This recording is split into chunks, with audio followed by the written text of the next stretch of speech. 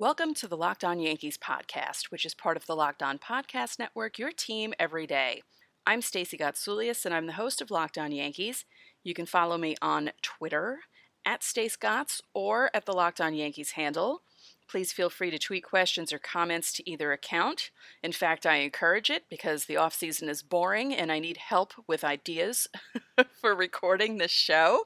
So any help would be appreciated. If you're a new listener, hello and welcome. If you're a returning listener, welcome back. I hope you all enjoy today's episode. There is not much to talk about with regards to the Yankees. Because 1, it's the off-season, 2, there's not much happening, and 3, it's the off-season. But there is something going on that kind of involves the Yankees.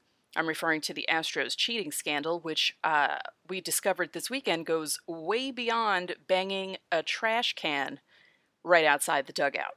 We'll get into that, and we'll get into more. But first, you can get Locked On Yankees and all other Locked On podcasts straight to your phone in Apple Podcasts, Google Podcasts, Himalaya, Spotify, Stitcher, or wherever else you get your podcasts. There are plenty of places. And when you get into your car, you can tell your smart device to play podcast Locked On Yankees. So as I said, it's the off-season, it's slow, there's not a lot happening directly with the Yankees. Lots of trade scenarios going around. I saw one this morning that people were making fun of. I'll talk about that in a bit. There's a possibility that Didi Gregorius could return to the Yankees in 2020, even though he's a free agent right now. I saw people saying that it's possible he could go back to the Reds.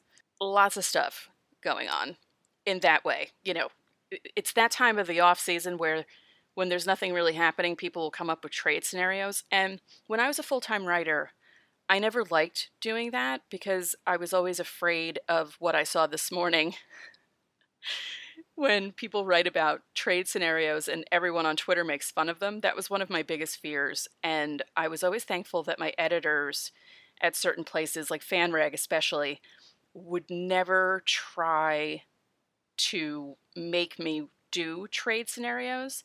I would sometimes try and predict where players would end up, but I would never be able to come up with a trade package because, again, your fear as a writer, or at least for me, and especially being a woman, was that if I came up with a trade scenario, people would just rip me to shreds and then turn the whole thing into a sexist issue where you shouldn't be writing about baseball because you're a girl. So, yeah, no, I'm not into that at all. So the big news, I should say, the Astros cheating scandal.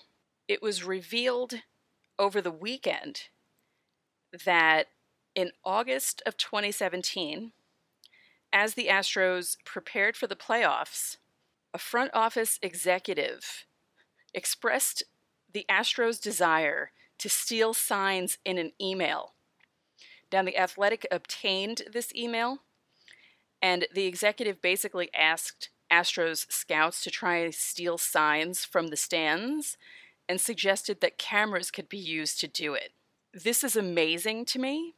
A lot of people are saying, stealing signs is a thing that everyone does, and it is. But when you take it to the level where you want cameras involved, that's a problem. It's one thing for a player to be standing on second and seeing the catcher hold down his hand and fingers for the signs and then kind of relaying it in some way to the batter. It's a whole different ballgame, when you're involving cameras and Apple Watches and dugout phones, possibly bullpen TVs. That's beyond the pale. So this is what the email said. One thing in specific we are looking for is picking up signs coming out of the dugout. What we are looking for is how much we can see, how we would log things, if we need cameras / binoculars, etc. So go to game, see what you can or cannot do, and report your findings. So the email itself is not proof that they actually stole signs illegally, but it was revealed right after it was reported that the Astros used a center field camera at Minute Maid Park that was fixed on the opposing catcher's signs. And not only that, the whole trash can banging thing came out from 2017. And apparently now there's proof that there was someone stationed right outside the Astros dugout, right ahead of the stairs that lead to the clubhouse. There's a fold-up table, a fold-up chair, a laptop on this dingy table, and a garbage can right next to it. Astro fans are claiming that that's the replay guy that looks at the challenges, but that's not where they sit. They're back in the clubhouse. Each clubhouse has a special room that these guys sit in. That's why the managers are on the phone with these people to see if they need to challenge a play. So it's just so hilarious to me that the Astros were so blatantly doing something not quite right, and now it's all coming out. And I find the whole thing hilarious. I think the Astros' downfall has been so much fun to watch, especially as a fan of the Yankees, not just because they keep beating the Yankees in the playoffs. While that's annoying, I just find it so funny because it's not only Yankee fans, Dodger fans, and Red Sox fans who don't like the Astros anymore. It's everyone else in baseball. Remember to get this show every day. Subscribe in Apple Podcasts, Google Podcasts, Himalaya, Spotify, Stitcher, or wherever else you get your podcasts. And when you get into your car, you can tell your smart device to play podcast Locked On Yankees. Guys, let's talk about sex. Remember the days when you were always ready to go? You would stride to the plate and hit a first pitch home run every time. Well, now you can return to your glory days, increase your performance, and get that extra confidence in bed. BlueChew.com. That's blue, like the color blue. Blue Chew brings you the first chewable with the same FDA-approved active ingredients as Viagra and Cialis, so you know they work. Just think of it as a PED that won't get you suspended. You can take them anytime, day or night, even on a full stomach. Though I wouldn't take them on the subway because they're chewable and they work up to twice as fast as a pill. But if you want your lady to take a fun, long ride on the D train, Blue Chew is for you. Now, this isn't just for guys who can't perform, it's for any guy who wants extra function to enhance their performance in the bedroom. Blue Chew is prescribed online and shipped straight to your door in a discreet package. So no in-person doctor's visit, no waiting in the pharmacy, and best of all, no more awkwardness. And what's more, Blue Chew is cheaper than a pharmacy. Right now, we've got a special deal for our listeners.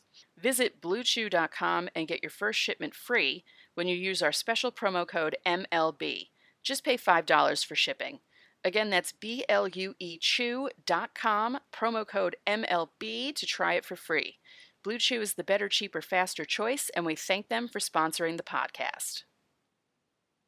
So as I mentioned, it's the off-season, but it's the boring part of the off-season. The GM meetings happened, the winter meetings haven't happened, so there's not a lot of stuff going on, and people are coming up with crazy trade scenarios. Other people are trying to figure out where free agents will land. Will the Yankees get Garrett Cole or Steven Strasburg? And if they don't get either of those players, will they go after someone like a Zach Wheeler or Madison Bumgarner? Even if you go to Yankees.com, the first story is Inbox story where Brian Hoke is answering questions, which I'll read off some of them because they're interesting. But the second story is Yankees name Matt Blake pitching coach, which I told you guys that last week. So there really isn't a lot of stuff happening. I just accidentally clicked on the Astros website. That's kind of funny and strange, considering everything that's happening. Oh, by the way, I had mentioned those emails from the Astros executive to the scouts and telling them to try and see if they can find ways of stealing signs. The person who did that was former Baseball Prospectus writer Kevin Goldstein. Now that is a big deal. The Athletics report didn't name Goldstein, but Jeff Passan named him.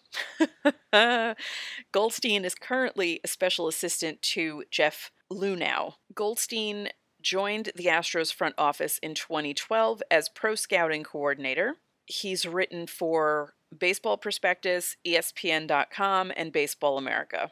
So that was a big deal because Kevin Goldstein, was one of those people that you looked up to when I was first starting to write earlier in this decade. Baseball Prospectus was like that shining beacon. And Baseball Prospectus was that unattainable goal for me. Back in 2011 and 2012, I never thought in my wildest dreams that I would ever write for Baseball Prospectus. And then in 2016, I was lucky enough to write for BP Bronx.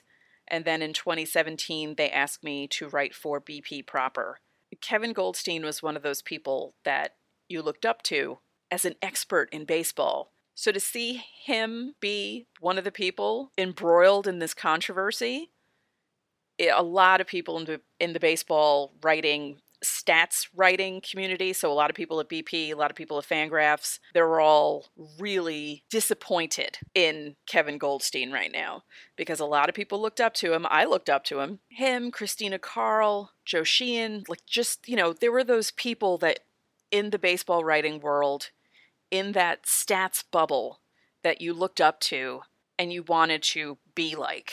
And Goldstein was one of them. So this is just a really disappointing time for everyone in stats writing. It was earlier this year when the charges were brought up against Jonah Keri for his domestic violence incident or incidents, because I think there were a couple of them. It's not as bad as that. And it's not as bad as, what Brandon Taubman did during the playoffs. That whole incident, that was pretty bad too. The Goldstein thing isn't as bad, but it's disappointing. And there are a lot of disappointed people who kind of can't believe he would do something like that. Then you have other people who on Twitter were saying, I'm not that shocked that he would do that. I didn't know Kevin that well. We followed each other for a while, and then when he started working for the Astros, he unfollowed me on Twitter, which, fine, whatever. A lot of people unfollow me on Twitter. I'm a bit much. You have to have a certain personality to deal with my tweeting. So I didn't hold a grudge against him, but I did jokingly write a tweet yesterday saying, maybe it's not such a bad thing that baseball executive unfollowed me on Twitter. And a couple of people who know him well didn't appreciate that joke. And I had to explain to them that it was, in fact, a joke. So it's just a whole big mess.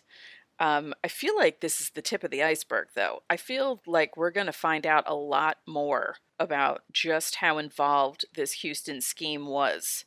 And like I said earlier in the podcast, I cannot wait. It is going to be juicy. And also, like I said earlier in the show, sign stealing is something that's always happened in baseball. It's just the way they went about it and how nefarious the plot was, using cameras and using trash can banging and whistling. MLB did investigate the whistling that the Yankees thought they heard during the ALCS. So it's a whole mess. And again, like I said, I'm enjoying every second of this. I'm enjoying the downfall of the Houston Astros. It's a lot of fun to witness. As I mentioned, Brian Hoke answered some questions from Yankee fans, so I will go quickly through them just to let you know what he thinks is going to happen this offseason. Bill P. of Hopewell Junction asked, what is the vision for the infield next season? Is a deal with Didi Gregorius still possible? Brian Hoke said that if the Yankees had to get a team on the field today, Brian Cashman said that they would be confident in what they have in-house.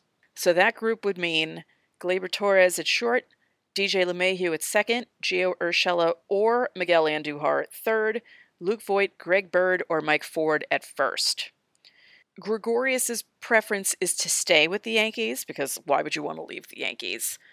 But it looks like the Yankees will allow him to test free agency, and as I said earlier, there were rumblings about him possibly returning to the Reds, but I don't know, there's a chance you'll see Didi back in pinstripes. Aaron F. asked, should we expect a Brett Gardner deal to be announced? Is there a chance he goes elsewhere? Now, there is mutual interest, according to Hoke, and that Gardner and the Yankees should find common ground eventually. So he earned $9.5 million in 2019. That included a $2 million buyout of his previous contract. Gardner had a career year in 2019. So I would think that they're going to do a one-year deal like they did with CeCe. I don't see Brett Gardner in any other uniform but Yankee pinstripes. Chris N. asks, how much value does Miguel Andujar have as a trade piece? Cashman has said that he has received numerous trade inquiries regarding Andujar. He's still young. He's turning 25 in March. He's really good offensively. It's his defense that's an issue. Going into spring training, third base will be Gio Urshela's job to lose. So, I don't know. It doesn't really answer here, but I could see Andujar being used as a trade piece to get someone like maybe Corey Kluber, someone like that. One thing before I go, I just wanted to explain why I haven't been recording regularly. I use Audacity to record, and it has not worked for me for about 2 weeks now. So I downloaded a different program. I'm learning how to use it. So if my voice sounds different, that's why. I'm still learning on this new system. And then editing in Audacity because I don't know how to edit in this new system that I'm using to record. Podcasting is so much fun, guys. It really is. But I want to thank you for your patience and just let you know what was happening. So we'll be back to regularly recording. You will hear my voice 5 times this week, next week, and every week until opening day. Fingers crossed. So I just wanted to let you know about that. So that's it for this episode of Locked On Yankees, which is part of the Locked On Podcast Network, your team every day. I'd like to remind you that you can subscribe to the show in Apple Podcasts, Google Podcasts, Himalaya, Spotify, Stitcher, or wherever else you get your podcasts. Again, there are so many new places where you can find Locked On Yankees. And when you get into your car, you can tell your smart device to play podcast Locked On Yankees.